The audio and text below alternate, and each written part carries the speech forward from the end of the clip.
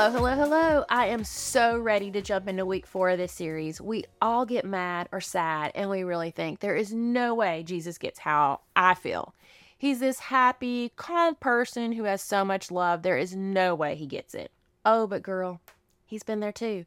You know, I recently went through this season where I had a job that was making me mad all the time. It got to where every little thing was making me mad. And, and I prayed, and it would get better, and then it would come right back. I was like, okay, I can do this. I can have joy. I can be light in a dark world. Thankfully, though, my pastor one day said, Sherry, it's time to move on. I know we're supposed to be light in a dark world, but I think it's time for you to put your resume out there and move on.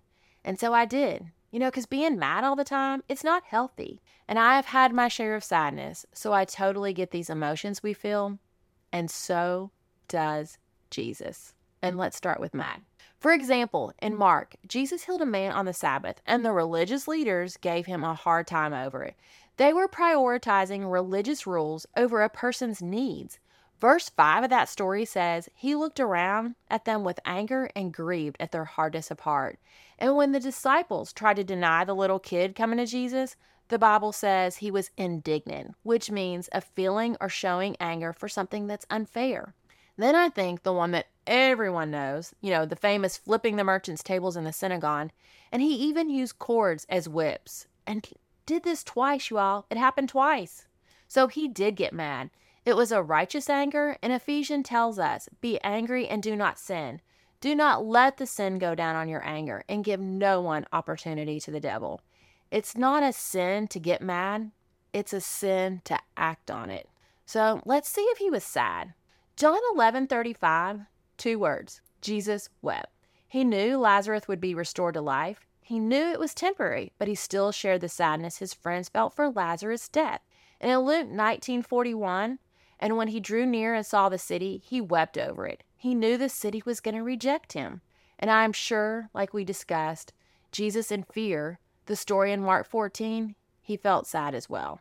But Hebrews 5:7-8 says, in the days of his flesh, Jesus offered up prayers and supplications with loud cries and tears to him who was able to save him from death.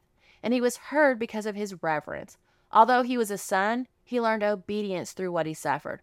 Because of his obedience, he suffered for us. But 2 Corinthians 3-5 says, blessed be the God and Father of our Lord Jesus Christ, the Father of mercies and God of all comfort, who comforts us in all our affliction, so that we may be able to comfort those who are in any affliction, with the comfort in which we ourselves are comforted by God. For as we share abundantly in Christ's sufferings, so through Christ we share abundantly in comfort too. And I am so thankful to be blessed with God's big arms to wrap me in comfort when I'm sad. And I know my tragedies and my sadness will bring forth beauty for others by sharing my story. So I want to encourage you this week to dig deeper in your Bible with all these scriptures. We'll have them in the show notes like always. And I am super excited to wrap up this series next week, talking about Jesus as human and how he understands our emotions. Until then, keep your armor on, own your crown, and love like Jesus. We hope today's show encouraged you and gave you a few aha moments, and most importantly, have you digging deeper in your relationship with Jesus.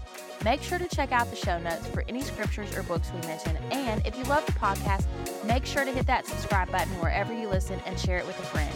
And if you want to know more, follow us on Instagram or go to our website, pineappleprinciple.org.